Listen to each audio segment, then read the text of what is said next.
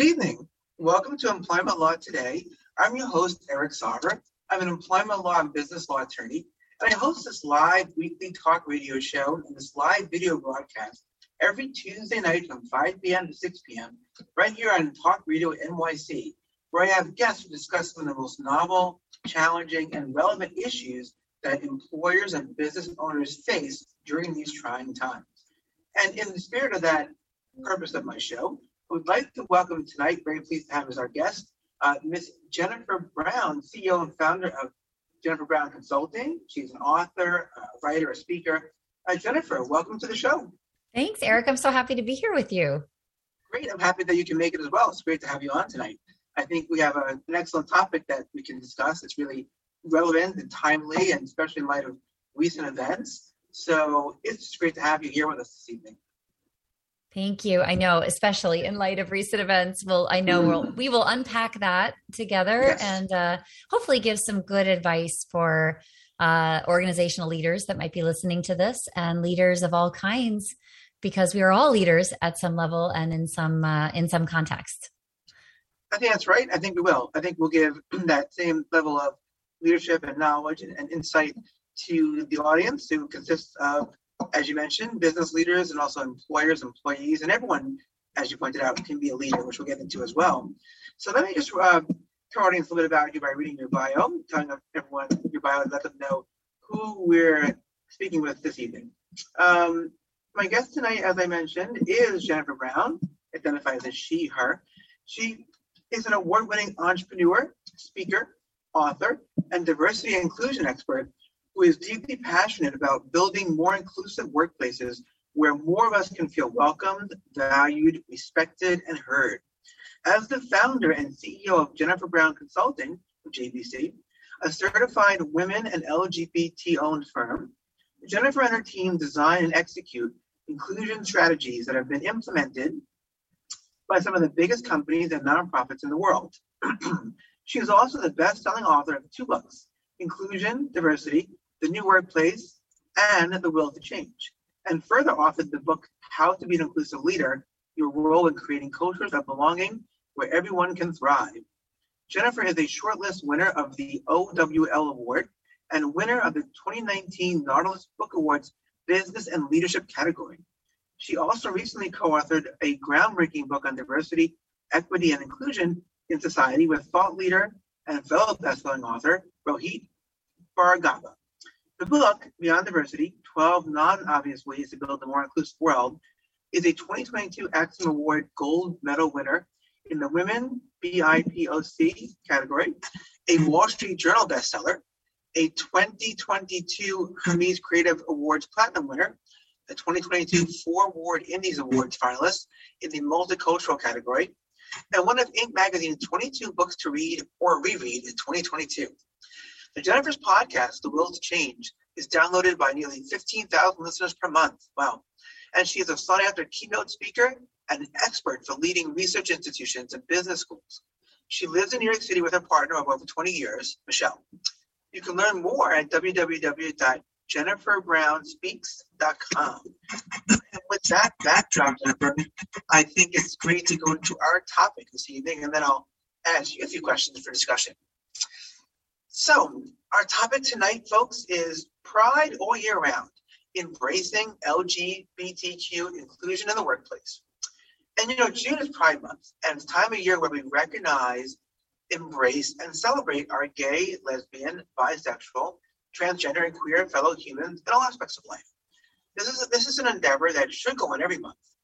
But for many LGBTQ people, inclusion in the workplace remains a challenge.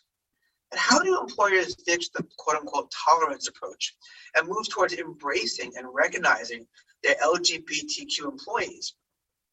What are some ways in which you as employers and corporate leaders can eradicate implicit bias and reinforce an inclusive and affirming workplace, whether through the use of language, communication, and action steps? And lastly, what is the changing role and responsibility of an inclusive employer towards all of its workers, whether LGBTQ, persons of color, women, the disabled, other minority workers, when the courts and government fail to offer sufficient protections during these times of social upheaval? So I feel like this is a great topic for all that can relate tonight. I think our audience will learn a lot from our guest tonight. As I mentioned, Jennifer Brown, CEO, founder of Jennifer Brown Consulting. So with that, I want to get to our first question to you, Jennifer, if I may. Sure. All right, let's do it. Always love this part, the discussion, the back and forth, hoping to share people's insights. So the first question I have for you, Jennifer, is tell us a bit more about yourself. Mainly, how did your career first start out? And what prompted you to become an advocate for inclusion in the workplace and to found Jennifer Brown Consulting? Well, thanks for asking, Eric. Sure. The story makes the most sense in hindsight, as our stories often do. Yes. So I came to New York City in my 20s to be an opera singer. And I know a lot of people look at me when I walk on stage, I guess in the pre-pandemic days, and now more and more as I return to stages, people say, well, you don't look like an opera singer.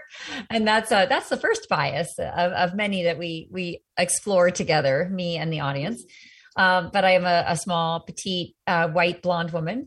And so I did study opera and diligently practiced. I got my master's in vocal performance. I had plans to be a career performer in opera and music theater. And unfortunately, I injured my voice and couldn't really sing long term. I knew that the fact that this had happened and kept happening, because I had several surgeries on my voice, meant that I would really need to find another career. And I took what I knew how to do, which was be on stage and be courageous and creative in those moments of improvisation, as well as just performing what I knew and what I had studied. And I transitioned into the world of training and development, actually. I didn't know that was a career, but I had some friends who'd parlayed their stage time and expertise into this new field. And I fell in love with the topic of leadership. It felt so relevant, so personal to me. I was fascinated by organizations and why they don't change, how hard they are to change, the role of leaders in that change. And I would subsequently get a second master's at Fordham University in organizational change and leadership, and go on to hold some HR roles, and then go out on my own and found Jennifer Brown Consulting. And over time, as I've been running my company now for almost 20 years, being, the DEI piece was always a piece of my life and my identity, because I'm a member of the LGBTQ plus community. But I had struggled with bringing my full self to my career, both, first as a singer and wondering if I should be out, and then as a corporate person, where a lot of people are still closeted. I mean, half of us are still closeted in the workplace. But that's a statistic from 2019. Wow. And then as an entrepreneur, I became woman-owned certified and LGBT-owned and certified, and very proudly kind of put that on my website and on my business cards. And it helped me really, I think, step into the light about all of who I am. And it helped that our firm is focused on DEI, diversity, equity, and inclusion. So I could sort of, bring all these pieces together, align them, and I think be the most effective teacher, facilitator, messenger for the work, because I'm able to be all of who I am now. But I definitely struggled throughout, as you heard in my story, with the voice, with the ability to tell the truth and be authentic. And that really hurt me, I think, in reaching my potential, until I kind of aligned it. And that's what's happening in workplaces, and has been happening in workplaces all over the world, is it's not a place of authenticity. It is not a place where all of us is welcomed, because it is it's so molded in an old way that I think has not been updated. And it's, slowly happening because of the pandemic, but I would like it to happen a lot faster. Yeah, that's a great background story, Jennifer. I appreciate you sharing with us your background there, experience. It's interesting. You talked about the voice injuries. I'm sorry to hear about that happening, but the way you're able to recover from that, recuperate, and take, I guess, your passion and your drive and the skills and talents that you have, being in front of people, communicating, speaking, and then parlaying that into organizational change and leadership, it's very inspiring. I think it's great to hear that. I think a lot of times people have injuries that sideline their initial career, and then they have to find something else. But so that was an interesting piece I heard. I also heard about, the whole, sort of being your authentic self and feeling like almost like, say, muted or stymied or not your full self if you're not out. And then, of course, the concept that I think you said the statistic or so being at 50%, like the corporate workplace not being open out about their sexual orientation, and for understandable reasons, which we'll get into tonight.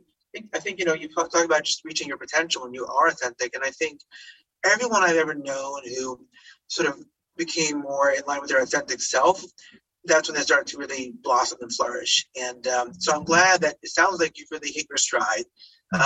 Just by way of your bio, I read it out to the audience tonight, and by way of your books and your company. So appreciate all that background. I have another question that I want to ask you, of course. Just a few questions I'm going to this evening. Let's see. And the question, I'm also about a minute shy of our first commercial break. I'm wondering if we can take that break a minute early and then get into our questions. So I don't ask you a brand new question and then break in 45 seconds. But I think if we can take that break, I will just note for the audience that you're listening to and watching Employment Law Today. I'm your host, Eric Sauber. Our guest tonight is Ms. Jennifer Brown, CEO and founder of Jennifer Brown Consulting. When we come back, we'll talk more about some of the challenges and obstacles in the workplace that LGBTQ employees often face, including the detrimental impact that obstacles pose for the employer and the employee. And we'll discuss ways to resolve some of these issues and to create a better, more inclusive workplace. So, listening to Employment Law Today with Jennifer Brown. Stick around, folks. We'll be back very shortly. We'll be going to commercial break and back in a minute. Are you a business owner? Do you want to be a business owner? Do you work with business owners? Hi, I'm Stephen Fry, your small and medium-sized business or SMB guy, and I'm the host of the new show, Always Friday. While I love to have fun on my show, we take those Friday feelings of freedom and clarity to discuss popular topics on the minds of SMBs today. Please join me and my various special guests on Friday at 11 a.m. on talkradio.nyc. Are you a conscious co-creator? Are you on a quest to raise your vibration and your consciousness? I'm Sam Leibowitz, your conscious consultant, and on my show, The Conscious Consultant Hour, Awakening Humanity, we will touch upon all these topics and more. Listen live at our new time on Thursdays at 12 noon Eastern Time. That's The Conscious Consultant Hour, Awakening Humanity, Thursdays, 12 noon on talkradio.nyc.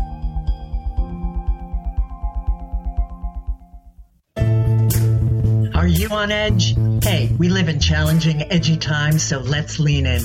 I'm Sandra Bargeman, the host of The Edge of Every Day, which airs each Monday at 7 p.m. Eastern Time on talkradio.nyc. Tune in live with me and my friends and colleagues as we share stories and perspectives about pushing boundaries and exploring our rough edges. That's The Edge of Every Day on Mondays at 7 p.m. Eastern Time on talkradio.nyc.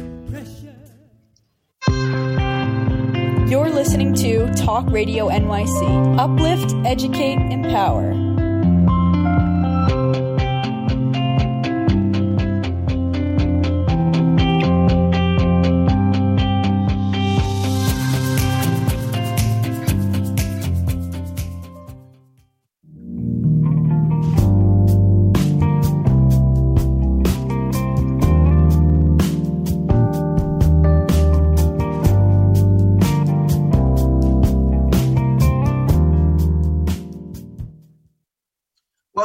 To Employment Law Today. Once again, I'm your host, Eric Sauber, and my guest tonight is Ms. Jennifer Brown, CEO and founder of Jennifer Brown Consulting. She is an author, an activist, a DEI specialist, a leadership trainer, and just all around great guest to have this evening. And Jennifer, my next question to you goes to our topic tonight, the topic being about LGBTQ inclusion in the workplace. And so my question to you is, what are some challenges and obstacles that LGBTQ employees often face in the workplace, and what detrimental impact these obstacles present for both the employer and the employee? Yeah. Yes, there are continuing challenges for so many kinds of identities that are traditionally underrepresented in the workplace. And so we can really think about it through that lens. So I'll highlight, though, some particular to the LGBTQ plus community, but I do want to always say there's diversity within the diversity. There are both people of different gender identities and expressions. There are different sexual orientations. There's also different ethnicities. There are different abilities. So it's fascinating too, to view this in an intersectional way, which is what I just described. And it's really important to see it that way, because a group of people that might fit an acronym is a very diverse group of people, both in visible and invisible ways. So we always have to make space for that, and we need to account for it in our strategies. So what makes it difficult? There are a couple things. First of all, a lack of role models who are out and who are, I'll say senior. So when I study the organization and I study how change happens and who leads it. And that is usually done, change happens through partially someone stepping forward who has power and influence and visibility and platform and is very open about who they are and has the bravery to do that. And when they don't do that, it sends a message throughout organizations that leads to hiding and fear and suspicion that there will be penalties. My manager won't get it, so I stay in the closet. Or I just conveniently don't speak about my partner. Maybe people know about me, but I don't highlight it. I don't confirm it. I don't elaborate on it. So some of this stuff can be really our subtle way of testing the waters. And I think our fear, which is baked into who so many of us are, is it's not going to go well. I'm not going to be accepted. I'm not going to be celebrated. And that fear, I think, holds us back too. And it's something we have to work on in ourselves. Because I do think sometimes more and more these days, as the world changes and people become more comfortable with all things LGBTQ, and it's in our media and it's all around us, and there are more out executives. It is a safer time than it's ever been. But saying that, I have to also say that parts of the US, parts of the global economy and workplace are not safe. And in fact, they're dangerous to be who we are. So if you work for a multinational, you've got to know that you may have degrees of comfort and safety in being who you are that your colleagues around the world do not. And so I think being mindful of, this hiding behavior, the safety that we need and that we're afraid we don't have, where we work in the world, and then our colleagues, just common biases, common unconscious bias, conscious biases. When we say something around someone or, who's in earshot of us and it's a microaggression that we've never really been, given feedback on, that can have a very chilling effect on someone's journey towards disclosing who they are. So really how do you listen to organizations? So how do you pick up on what's missing? How do you provide that? How do you talk about what's not been talked about in the past? All of these things are the ingredients that go into cultures of openness, but I think those circumstances have to be around the individual so that they really feel encouraged and safe. And if they leap, the net will appear. Yeah. I can see those challenges really, as you're describing them, just in terms of from clients of mine and business owners who have employees and what I've heard from people. But I have to say, you have a lot there. You mentioned microaggressions and unconscious bias. And while that's such a topic that's gaining, I think, more and more attention among HR consultants and diversity and inclusion experts, this idea that discrimination or an unwelcome work environment is beyond just like the most, egregious obvious hostility of someone, using a hard racial slur or, calling someone a terrible name or, having a sign up, that says, if you're, effing blank, don't bother applying to this job. Those are usually rare smoking gun scenarios. And there are a lot more equally damaging microaggressions and implicit bias, things that people say, repeating stereotypes or inappropriate jokes in the workplace. And right. I think it's to call that out for the damage it can do. And I think that, if I'm hearing you correctly, can reinforce the hiding for the employee.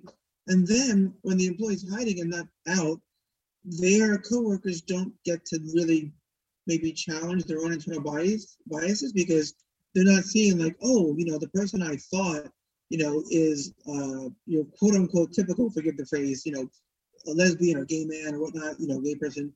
is not what they may have thought, some stereotypical, image. So I think, but you talked about having communication also and role models. And that's really key, I think, right? Having senior role models who are not afraid to come out themselves. That's like, how do we get them to feel safe enough to come out and run their own company? And where does that play into this, right? Like, you got to make sure the seniors are safe enough, and then they set the stage for the junior people to come out. So I think all interesting points that you raised, Yeah, I think the younger people are really leading the way. The younger generation and up and coming leaders or early in career talent is very comfortable talking about LGBTQ plus identities. And they're the generation that wants to be asked what their pronouns are and expects that we aren't going to not ask and that we're going to be comfortable. Like we're going to understand why it's important. And not just the young people who identify as with they them pronouns either.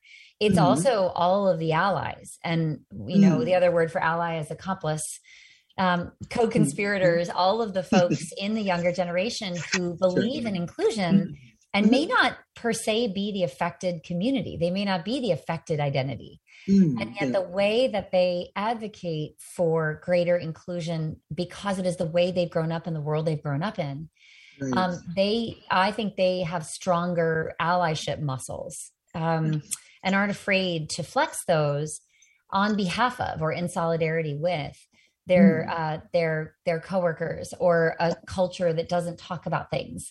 They know how to use their voice. And so there's a lot of pressure, Eric, happening on behalf of that younger generation, sort of pushing the workplace to truly walk the talk, not just say, hopefully, yes, to say the right things, because some companies aren't even doing that, but really to, walk that talk, to really, put their money where their mouth is, to really live it and breathe it every day versus doing it once a year at Pride or what we say is performatively, giving, donating to certain causes, but then when nobody's looking, donating to anti-LGBTQ people and causes and organizations. So the accountability is really changing, and there's no ability to hide the transparency now because of social media and because this generation is so used to wielding social media to make things visible.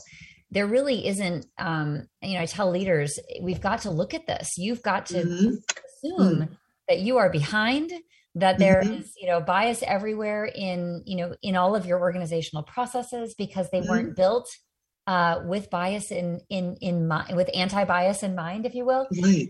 So there's a lot of catch-up work that we've got to do in order to provide welcoming and psychologically safe workplaces for the incoming generation, to get them in and keep them, which is the idea, and also to get the workforce we already have, to keep that workforce and grow all of that wonderful talent. But if our culture is not sort of, retrofitted or adjusted or reinvented in some cases to, accommodate that, we're going to lose and continue to lose. By the way, we lost millions of women from the workforce a couple of years ago in the middle of the pandemic. Sure. And think about that meant that the system failed and it was not prepared. And we rolled back the clock. So, and now the clock is being rolled back again this week. So employers have a lot of choices to make. I hope they make the right ones and they lean into all of this, because it's really going to make the difference between relevance going forward or irrelevance. Jennifer, I have a lot of faith and confidence, optimism in the younger generation as well, which I'm no longer a member. I can't call myself a younger person per se, maybe youngish, but not so much. Being squarely in Generation X, which is my generation, and seeing how, I guess Gen Z and younger millennials really have taken to social justice, as you mentioned, and causes of the social justice in the workplace as well. I agree. I think it's important to listen to them and to empower them and to follow their lead, so to speak. And I think too often, those in power tend to be an older generation, especially in corporate American companies. They've climbed the ladder, they got to be senior SVP or director.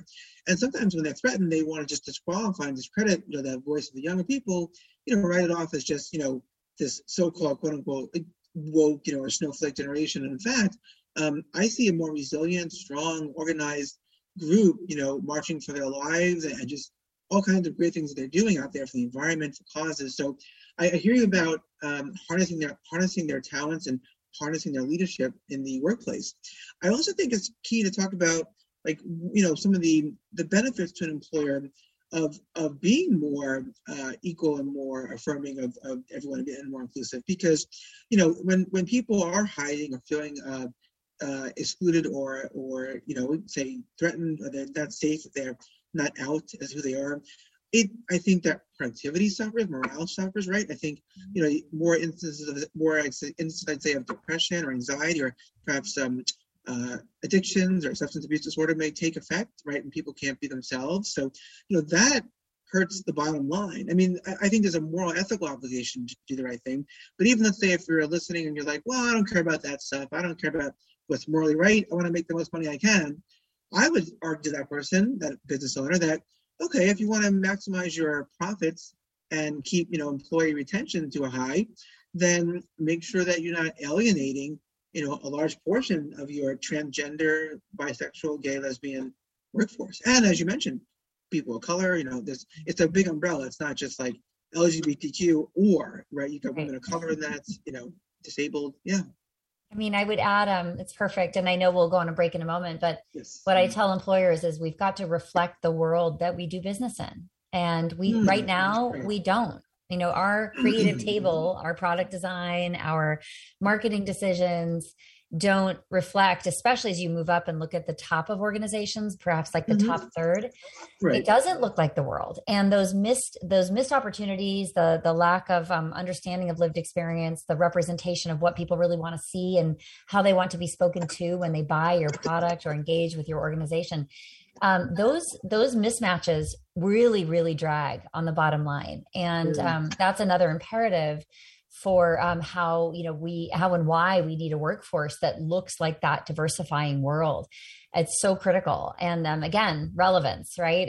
We can't lose folks. We need them at the table, creating, generating ideas, checking our intuition about like how to represent certain communities' identity. And I think that's a really key business case. I think so too, Jennifer. Absolutely. Absolutely. We're at our next commercial break, but when we come back, folks, we'll have more of Jennifer Brown and more of the show. We're going to talk about how some companies recently have stepped up to provide inclusion and support for the LGBTQ and minority workers, and how some companies have dropped the ball. And we'll talk about, what to do in those respects. So stay tuned. We've got a great show tonight, still going on Talk Radio NYC. I'm your host, Eric Sauber, and we will be right back. Howdy, I am Joseph Franklin McElroy, host of the new podcast, Gateway to the Smokies. It airs on talkradio.nyc every Tuesday night from 6 p.m. to 7. Every episode is dedicated to memorable experiences in the Great Smoky Mountains National Park and surrounding areas. This show features experts and locals who will expound upon the richness of culture, history, and adventure that awaits you in the Smokies. Tune in every Tuesday from 6 p.m. to 7 on talkradio.nyc. Are you passionate about the conversation around racism? Hi, I'm Reverend Dr. TLC, host of the Dismantle Racism Show, which airs every Thursday at 11 a.m. Eastern on talkradio.nyc. Join me and my amazing guests as we discuss ways to uncover, dismantle, and eradicate racism. That's Thursdays at 11 o'clock a.m. on talkradio.nyc.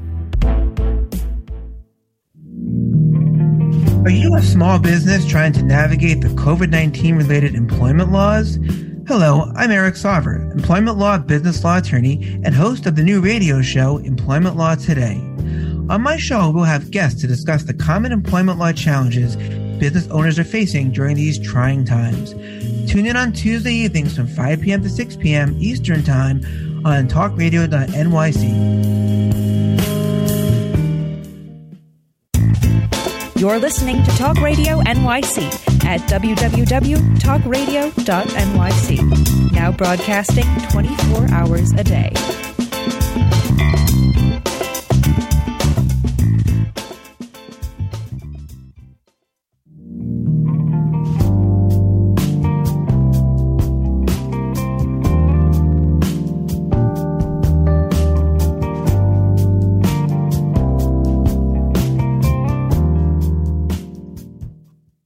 folks, welcome back to Employment Law Today. I'm your host, Eric Sauber. I'm an employment law and business law attorney, so topics around employment and the workplace are very near and dear to my heart. And here with me tonight, and I can see it's near to her heart as well, is Miss Jennifer Brown. She identifies as she, her, and hers. I think Jennifer is the CEO and founder of Jennifer Brown Consulting. She is a diversity and inclusion, a DEI, that is, a consultant and someone who helps with leadership. And I'm really glad that she's joining us this evening.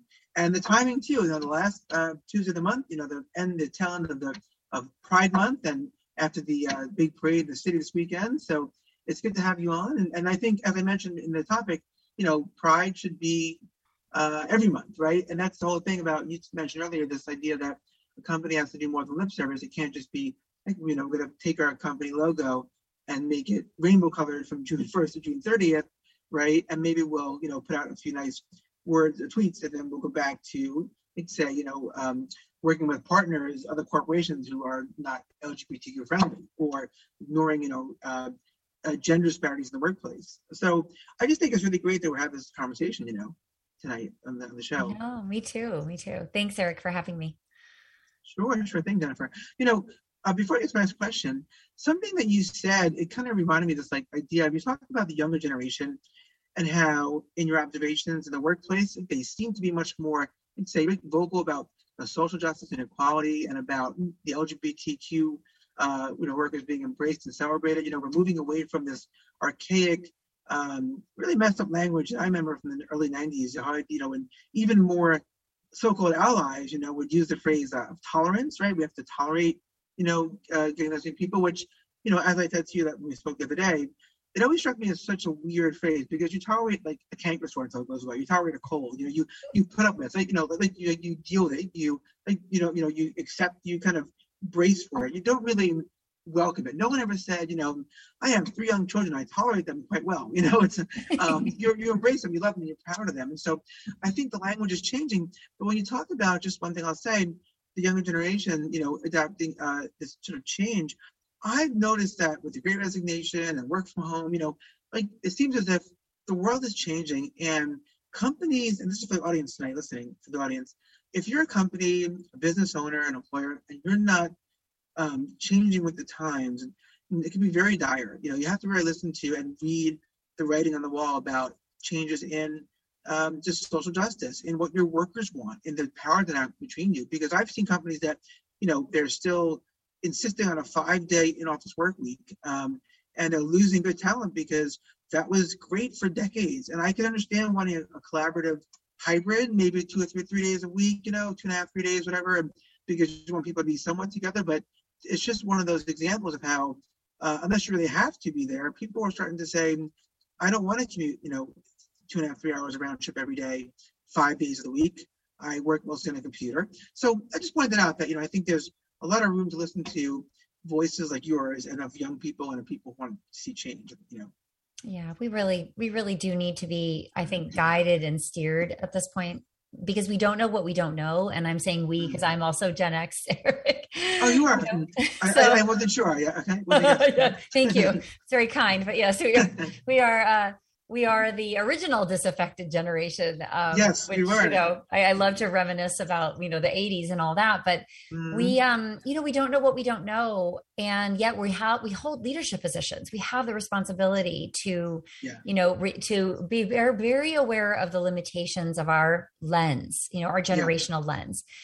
Remember, a lot of us grew up hearing, well, you're supposed to say and believe, I don't see color, for example, or I don't care, who you sleep with, just don't bother me with it. Or, what does that have to do with business, and what we've come to understand is that difference really wants to be seen, and actually needs to be seen, because the playing field is still uneven. It's not, there's still so many of us laboring in workplaces where we aren't seen and heard, where there are additional obstacles because of bias. And every day we have to work doubly hard to kind of overcome those, in addition to doing what we're being paid to do. And not to mention the diminishment that we might feel every single day, kind of hearing sort of offhand comments and jokes, and or not hearing anything, hearing silence, when things are happening outside of the company and in our society. Those things, I call it death by 1,000 cuts. Over time, it really adds up to feeling diminished. And when you don't feel anyone's advocating for you, you aren't sure if you have any allies. If you do, they're private. They don't follow up. They don't follow through. You don't feel like you're on the radar screen of anybody, because you fall outside of maybe who is traditionally promoted and advanced, right? You fall outside of that in whatever way. So this is really, I think, breaks that relationship that we want so much to strengthen between employer and employee. And it's so avoidable, certainly, but companies have to kind of go on a journey and figure it out. And really we need to train managers on inclusive language, inclusive leadership, and hold people accountable from a performance perspective, so that you don't get some, the mess dumped in your lap that happens as a result of somebody just cluelessly operating in the way that they've always operated, but it's very tone deaf. And I, as an employment law attorney with the company's coming to the lawsuit, a demand letter, 100%. That's a really good point about the whole flawed basis of maybe a well-intentioned, I don't see color, I don't care if you're black, white, brown, red, purple, all that stuff people say, or I don't care who you sleep with, that kind of thing. It's like, because as you mentioned, people are different. I've heard people say, if you don't see color, then you don't see me, right? Because, like say I'm, a black woman or, black man, and like you don't often see also just even the way that a cultural difference might impact the way someone is, speaks, interacts, or is how you interpret what they're saying. And I think, not seeing, color or gender or sexual orientation, it actually almost has that effect of muting the person and who they are. And as you last pointed out, it's not a level playing field. And it's the idea that it has, I think, is kind of a naive, belief that, we're all equal now because some legislation was passed in 1964. And speaking of which, we'll get to Roe v. Wade in a moment. But I think, if someone said, I don't care, if you have, let's say if you have blue eyes, green eyes, or gray eyes, or brown eyes, typically it's not a way to discriminate against people by eye color. And so, but no one says that because, the truth is it's a non-issue. But when it comes to gender and race, absolutely, I think language is important. And you talked about, training companies. Maybe a good segue into my next question about, let's talk about the companies out there and corporate responsibility. The question I have is, what some companies, recently, or how some companies recently stepped up to provide inclusion and support for the LGBTQ employees and workers, and how some companies maybe dropped the ball in this regard? Yes, so there's a lot of social issues swirling around right now, right, as we sit here. And I think that the best and most inclusive companies they're keeping a careful eye on the external environment and paying attention to what is important and critical and life-saving for different identities in their workforce. So they're not ignoring it or treating everybody the same. Like the point where you were just making is the old meritocracy argument. It's sort of like, the best will rise to the top and we just need to treat everybody equally. Well, that would work if we're all equipped similarly to succeed. And if we're not facing, unconscious bias and conscious bias, honestly, every day. Sure. But companies that are paying attention to, for example, if anything ever happens to something like gay marriage, which has been codified in in our law. However, we've seen recently that some surprising decisions are made that actually dismantle protections. Progressive companies might think ahead and begin to prepare for that, to educate their employees about legal protections, or begin to think about different benefits that can be offered, or how they're going to counsel their employees to just feel protected and to be protected in the world.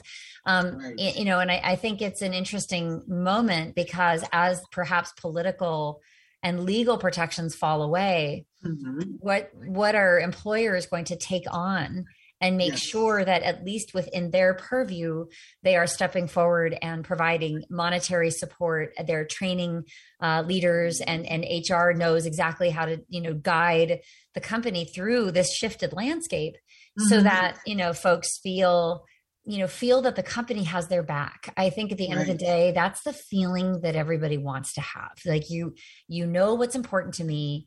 You're advocating and for me, and you're ensuring that I am have fair access to all of the benefits I need, and that this is not an afterthought.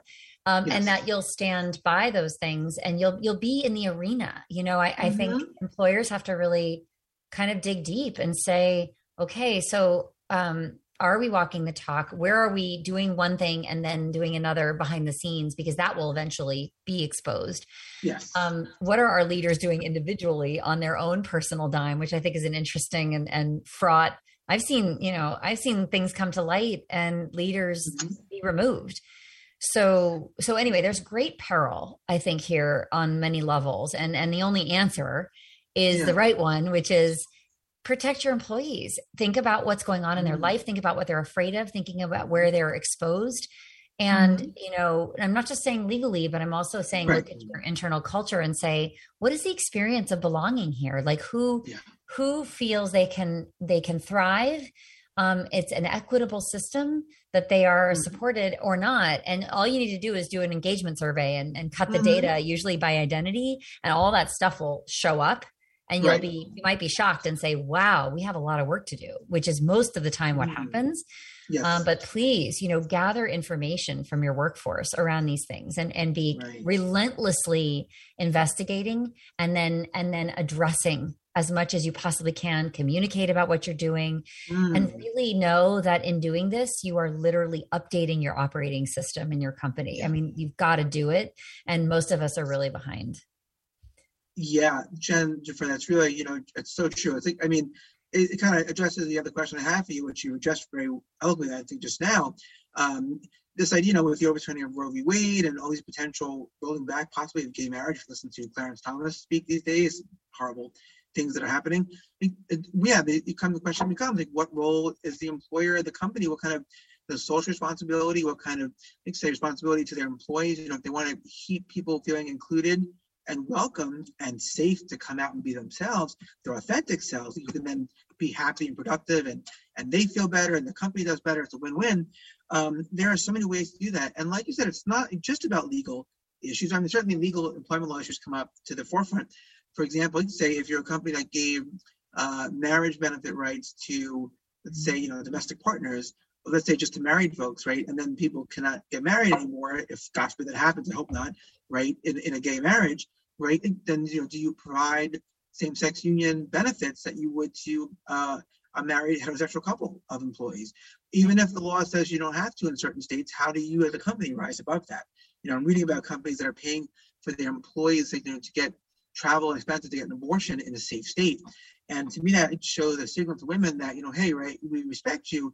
We are trying to look out for you in light of what's happening. At least that's one interpretation for some companies, that they're doing that, hopefully not just for the publicity and the good PR. Right. Although I do believe you can do things for good press and good motivation at the same time, right? Not necessarily mutually exclusive. Yeah. Right. And you should brag about what you have that you're offering, because it's a differentiator. And actually, it maybe inspires your competition to say, hey, you know what? Like if Starbucks is like doing this, maybe we.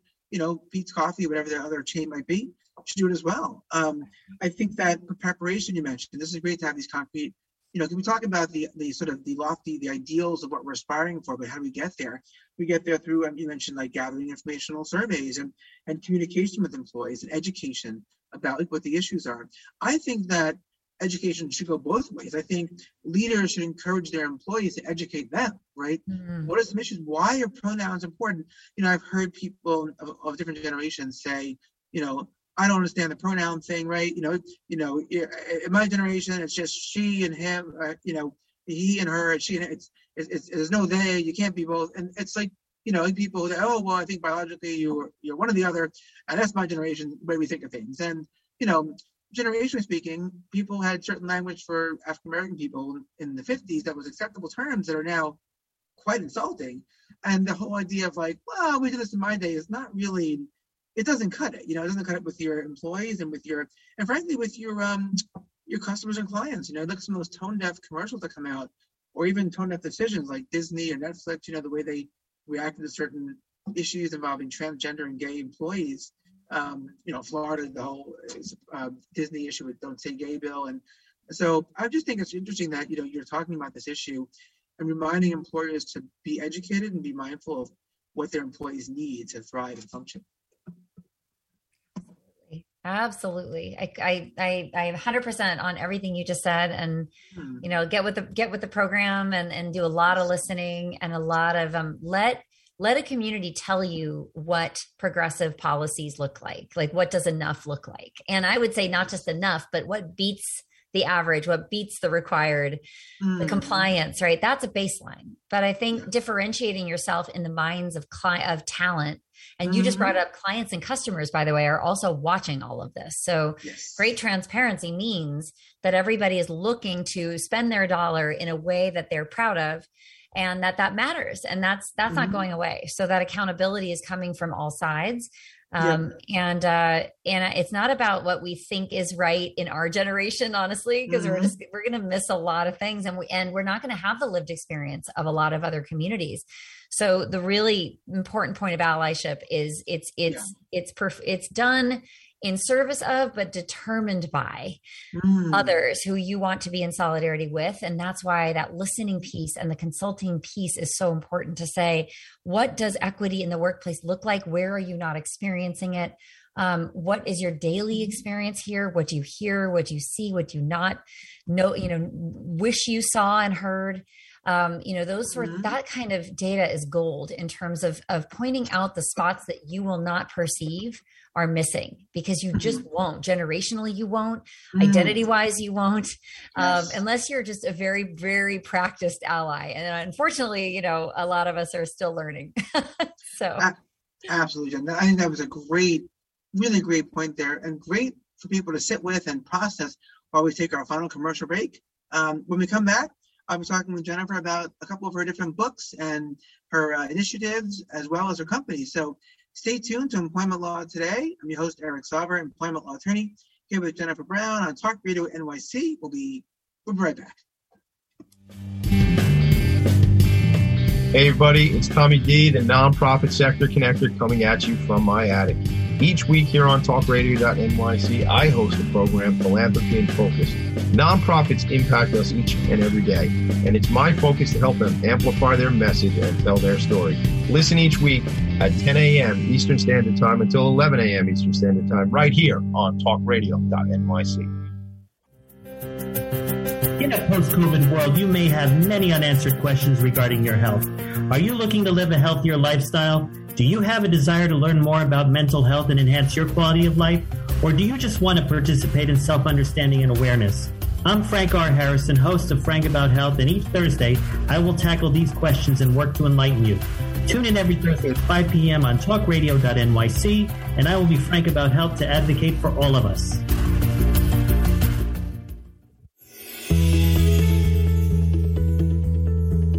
Calling all pet lovers. Pet Avengers, assemble! On the Professionals and Animal Lovers show, we believe the bond between animal lovers is incredibly strong. It mirrors that bond between pets and their owners. Through this program, we come together to learn, educate, and advocate. Join us live every Wednesday at 2 p.m. at talkradio.nyc. You're listening to Talk Radio NYC at www.talkradio.nyc. Now broadcasting 24 hours a day.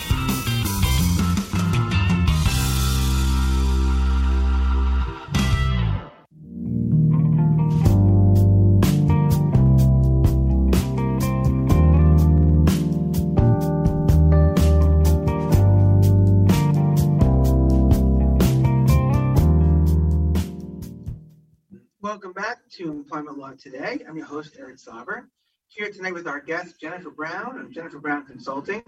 And we're just having this really great conversation, I think, about LGBTQ protection in the workplace, about diversity and inclusion, and also a reminder that diversity is more than just based on one particular group versus another, that there are layers and subsets within each group that are people of color, of different religions, different nationalities and races. And so really great to have Jennifer on the show with us tonight. Jennifer, glad you could be here in this great conversation we're having. This has been great. Thanks for having me, Eric. Sure. I know we talked about corporate responsibility and about employers and leadership. What I'm wondering is if you can tell us about your new book. Like, how do you lay out a roadmap for more inclusive leadership and improve diversity in the workplace? And also, what are some key takeaways from your book that the audience can learn about? Yeah, thank you. I've kind of landed these days on thinking about our individual journey of learning about inclusive leadership. So we do a lot of organizational consulting, of course, to build strategies for companies and get a lot of people trained and educated. But at the end of the day, what we're really needing, I think, to get where we need to go is the individual commitment that we can make, especially those of us who've never really kind of clicked into what diversity means to us. Like, especially those of us who may walk around the world and not really be impacted by the color of our skin or the way that we express our gender and identify, or, who we express affection to. There's an opportunity, I think, for some of us who've been sitting on the sidelines to really step in and begin to take the steps. And I wanted to write the books I write and the model in How to Be an Inclusive Leader, which is the book that I think we want to highlight, is where am I in my journey? Am I in my unaware phase, which is phase one, which is, I don't know there's a problem. I don't think this has to do with me. Somebody else is going to figure it out. I'm not diverse, which is kind of never true if we define it as I define it, which is much more broadly.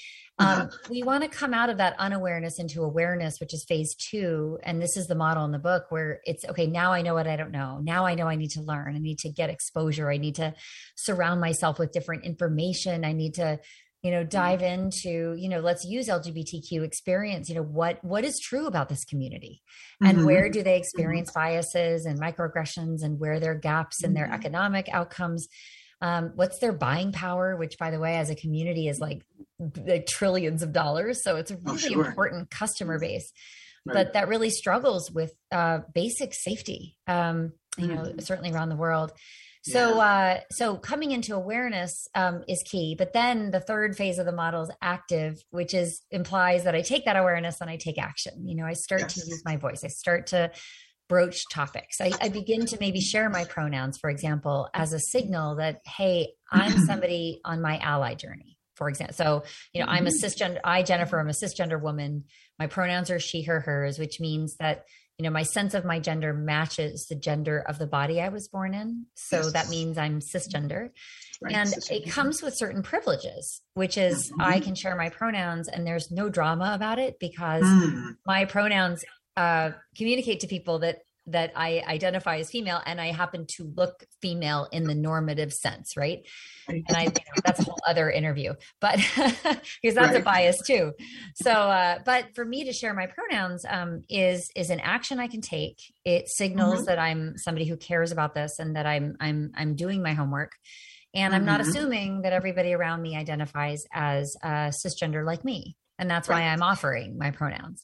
So if we could do this, just one example of an action.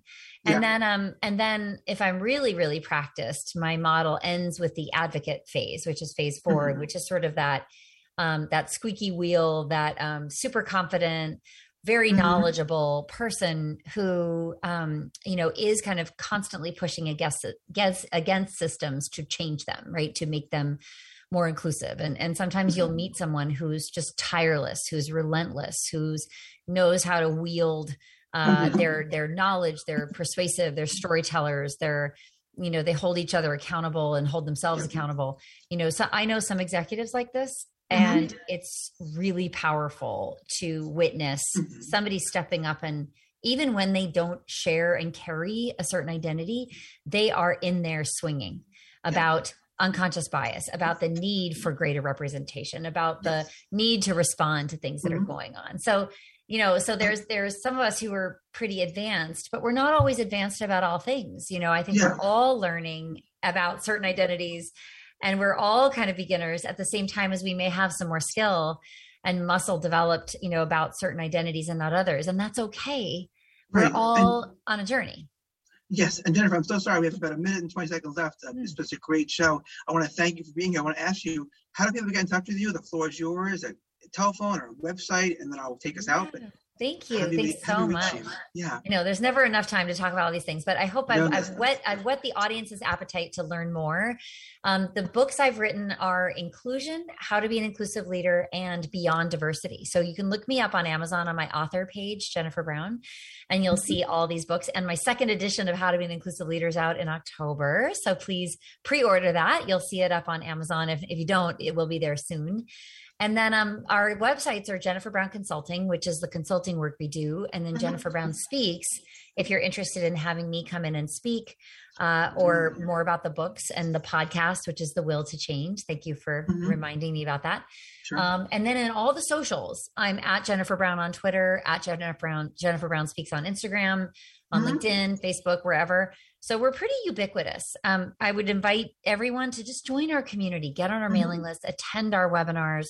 They're so informational. They're welcoming spaces. You can come as you are with or without the quote unquote right knowledge.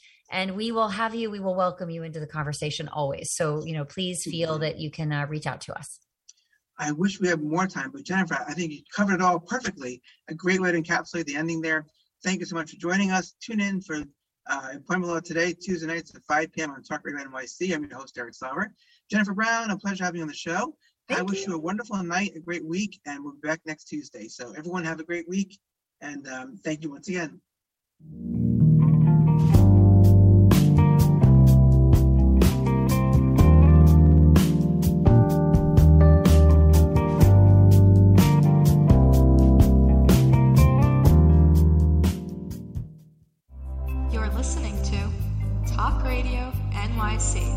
Uplift, educate, empower.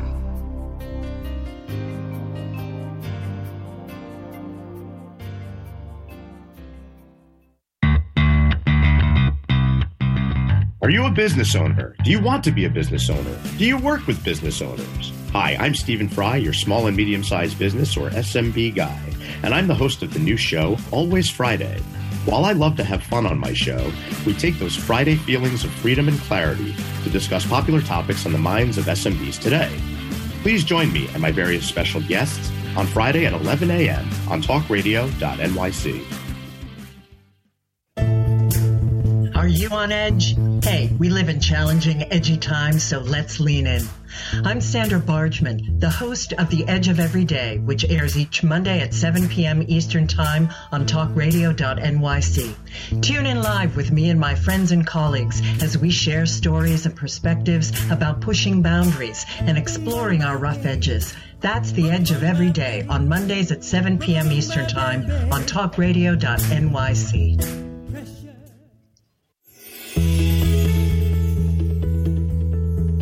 Calling all pet lovers. Pet Avengers, assemble! On the Professionals and Animal Lovers show, we believe the bond between animal lovers is incredibly strong. It mirrors that bond between pets and their owners. Through this program, we come together to learn, educate, and advocate.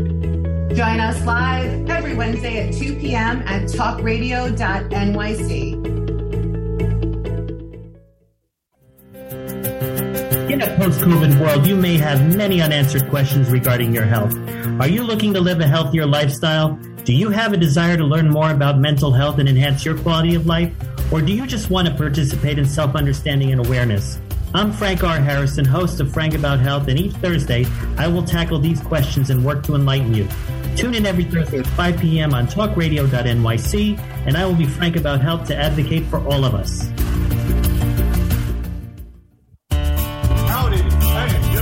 McElroy, host of the new podcast, Gateway to the Smokies. It airs on talkradio.nyc every Tuesday night from 6 p.m. to 7. Every episode is dedicated to memorable experiences in the Great Smoky Mountains National Park and surrounding areas. This show features experts and locals who will expound upon the richness of culture, history, and adventure that awaits you in the Smokies. Tune in every Tuesday from 6 p.m. to 7 on talkradio.nyc. You're listening to Talk Radio NYC. Uplift, educate, empower.